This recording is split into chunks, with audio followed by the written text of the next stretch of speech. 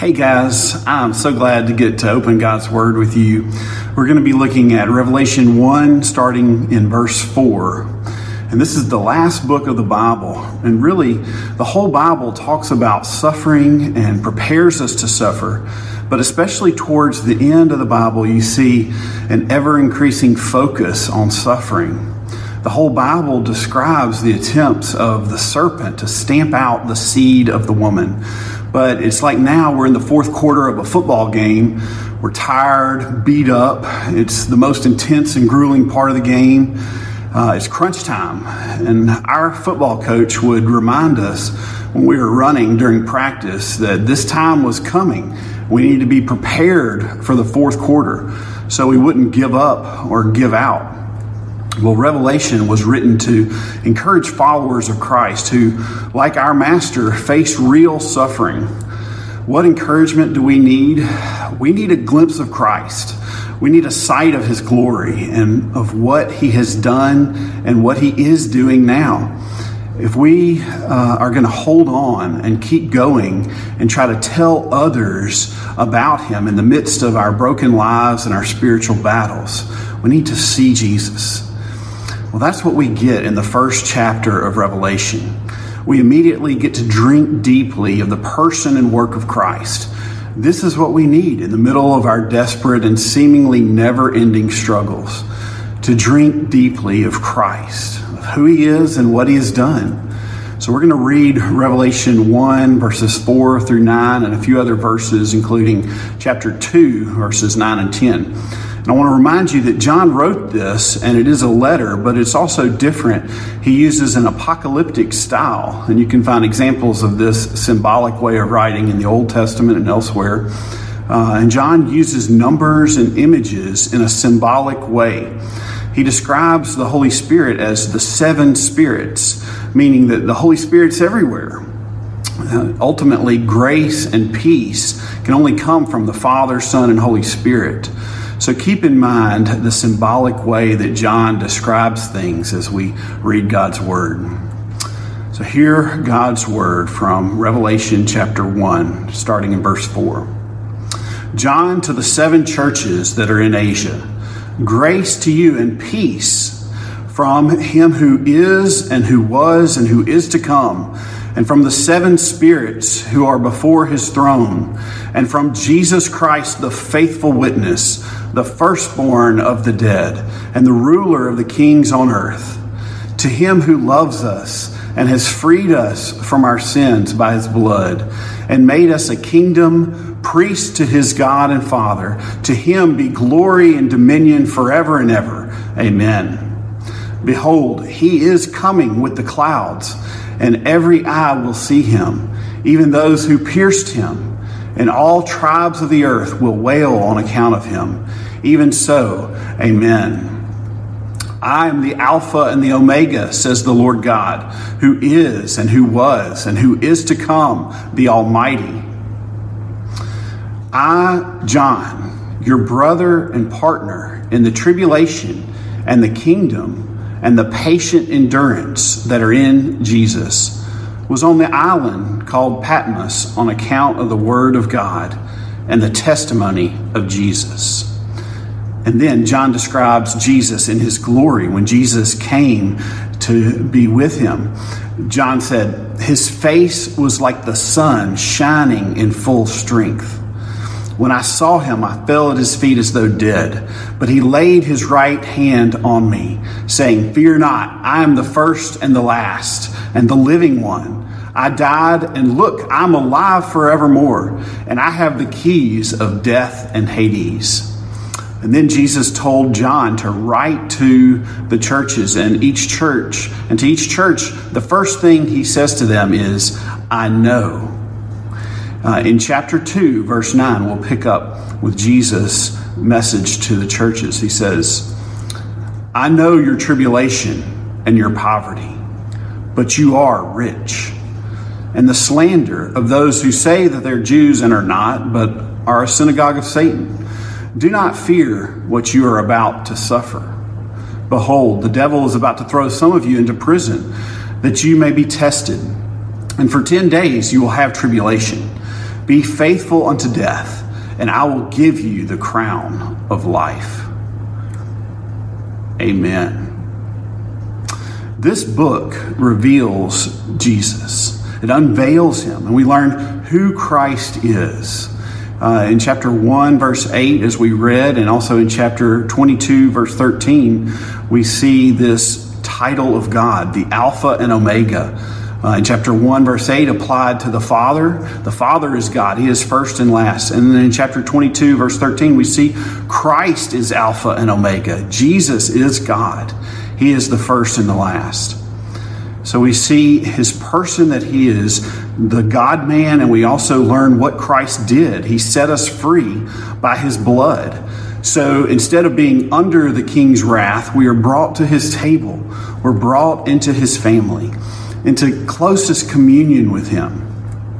So we're going to focus on 3 benefits of our communion with Christ that we can see in this passage. You're not alone, you are known, and you don't have to be afraid of the pain. You're not alone, you are known, and you don't have to be afraid of the pain.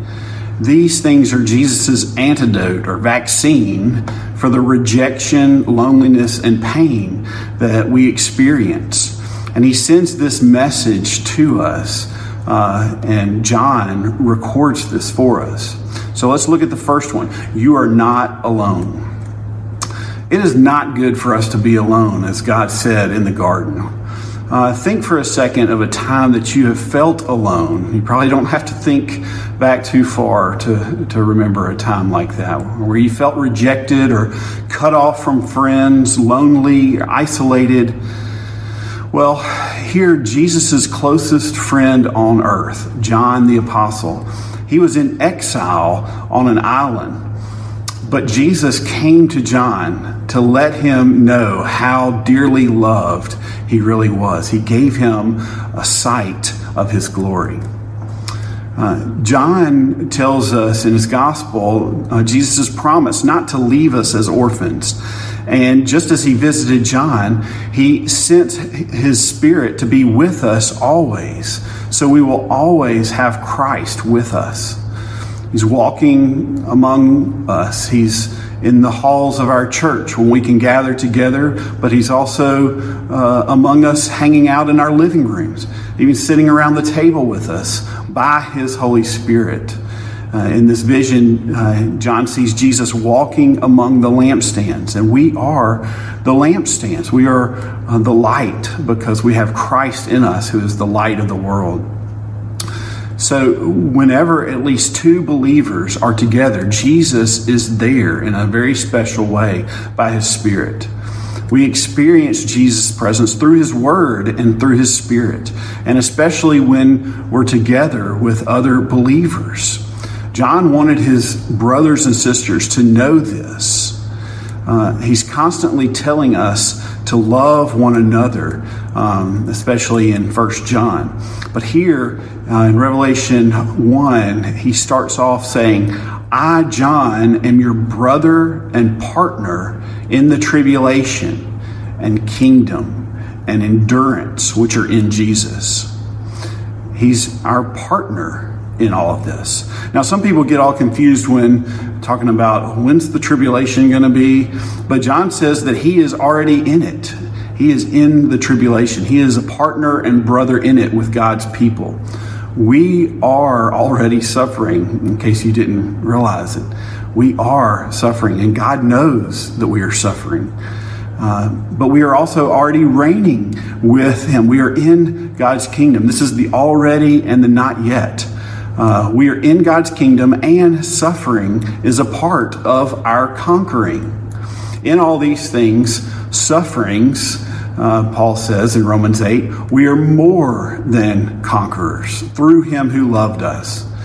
This is the already and the not yet. Well, John was rejected for Jesus and sent away from Ephesus to Patmos. He's quarantined, if you will. And as an exile, he says that he is our brother and fellow sufferer in the suffering and reigning and patiently enduring of his King, Jesus. And so his fellow citizens were not alone. And this is amazing. Though he was the one exiled, he wanted others to know that they were not alone. And then Jesus shows up and lets them know that he's been walking around in their midst and is with them. We can expect pain, but we're not alone. My counselor, John Cox, says, grieving alone is an oxymoron. We're part of one body, and when one part suffers, the whole body suffers. The other parts suffer with it. So when we bring our pain into loving relationship, our pain gets better.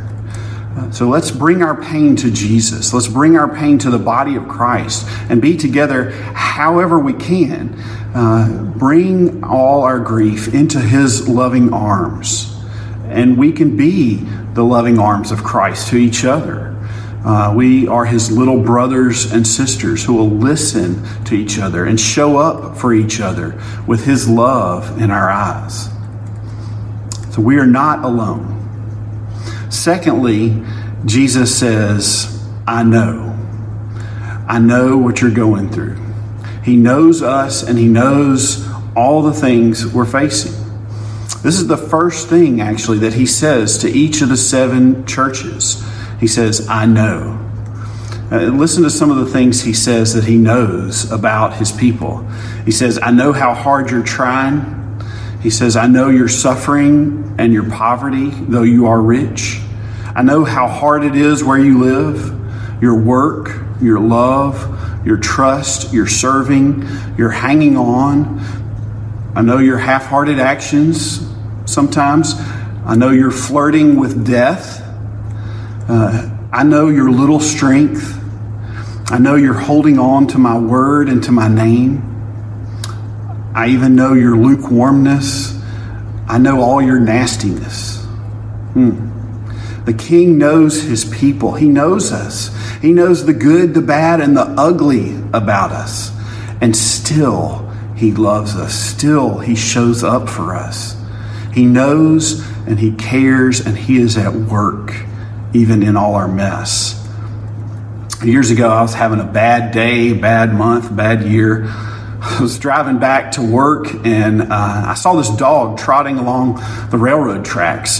He was mangy and hair was falling out. You could see his ribs and it looked like he hadn't eaten in weeks. His head was down and he just looked miserable. I said, Lord, I feel like that dog. Lord, help that dog. And as I prayed, raw meat fell out of the sky. I almost wrecked my car. I followed the trajectory and it was like a red meat rainbow. I saw that as I was praying, a butcher was actually throwing scraps to this poor dog. I lost it. I started bawling. I was like, okay, Lord, I get the point. You're taking care of this mangy dog and you're going to take care of me. You know what I'm going through. You know what I need. I'm your dog. He loves us. He has already planned out how he's going to provide for our every need. And so we're not alone. We are known. And we don't have to be afraid of what we're going to suffer. That's the third thing that we can see from our communion with Christ.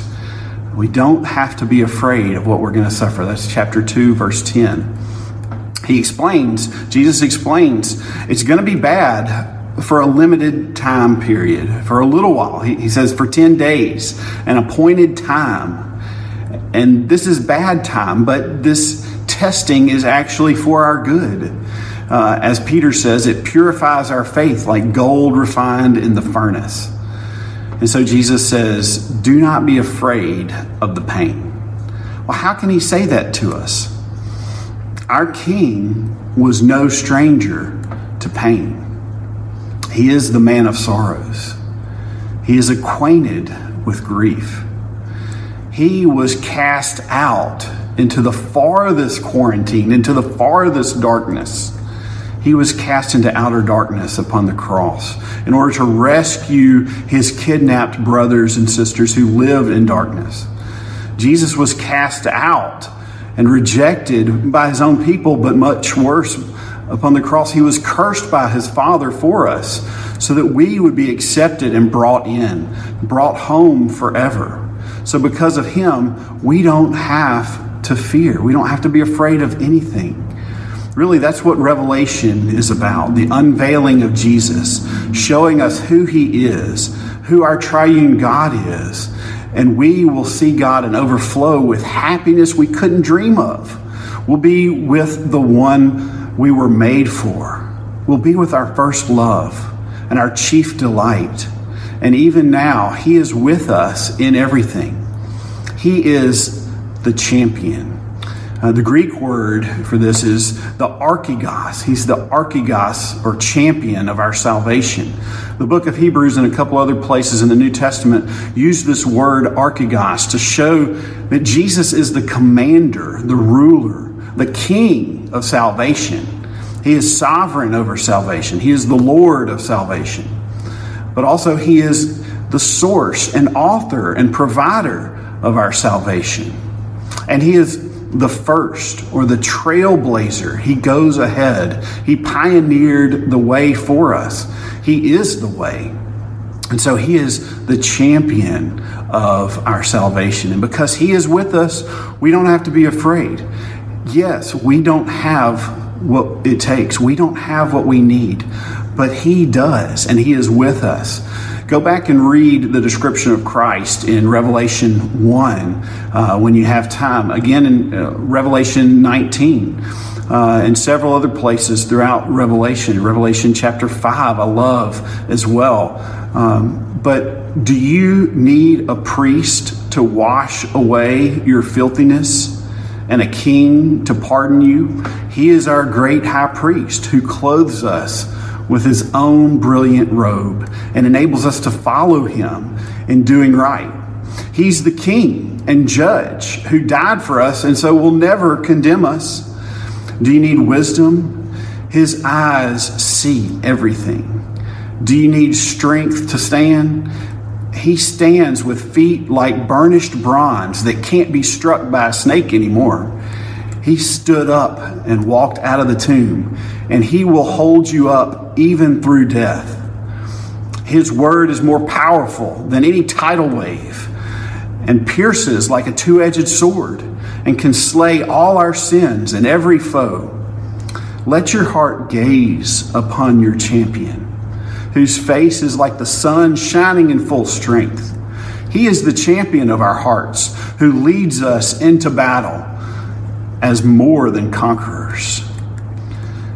A story about this really hits home to me. Ligon Duncan tells the story of the Battle of Bannockburn on Midsummer's Day, 1314. The greatest battle ever fought in Scottish history was fought outside the little town of Stirling. It's called the Battle of Bannockburn. And it was the battle in which independence was won from England by the nation of Scotland. The King of Scotland was a man named Robert the Bruce. He'd never really fought a pitched battle against the English. The English had assembled under Edward II the largest army ever in the history of the British Isles, and had marched north and had camped south of the castle at Stirling. The Scottish army had never fought an English army in pitched battle, and you can imagine the nerves that would have been in the Scottish camp the day before the battle, as they anticipated fighting against a force which outnumbered them at least 2-1. And on the day before the battle, on a small Highland pony, Robert the Bruce, the King of Scots, who had alone kept the cause of Scottish independence alive for 20 very long years, he was out in front of his troops inspecting them. And suddenly, one of the English knights, Sir Humphrey de Bohun, spotted Robert the Bruce and began to charge across the field. He was on a great war horse, and he lowered his lance, and he came thundering at full speed towards King Robert the Bruce. All the Scottish armies began to scream, calling for King Robert to come back within the ranks into a place of safety where he would not be harmed. You see, they understood that if that one man died, the whole hope of Scottish independence was gone. All the hopes of national independence rested upon him. And so they called him to come within the ranks. He did not listen to them. He turned his little Highland pony around. And by the way, it was so small that it was said that his feet almost touched the ground. He stood up in the stirrups and he waited. As de Bohun charged across the field, he lowered his lance, readying to dismount Robert the Bruce. And then, if he were not killed by the blow of the lance, to either strike him down with his axe or his sword. As he came upon the Bruce stepped his pony aside, and de Bohun missed him, and he pulled out his battle axe and clove his head in two.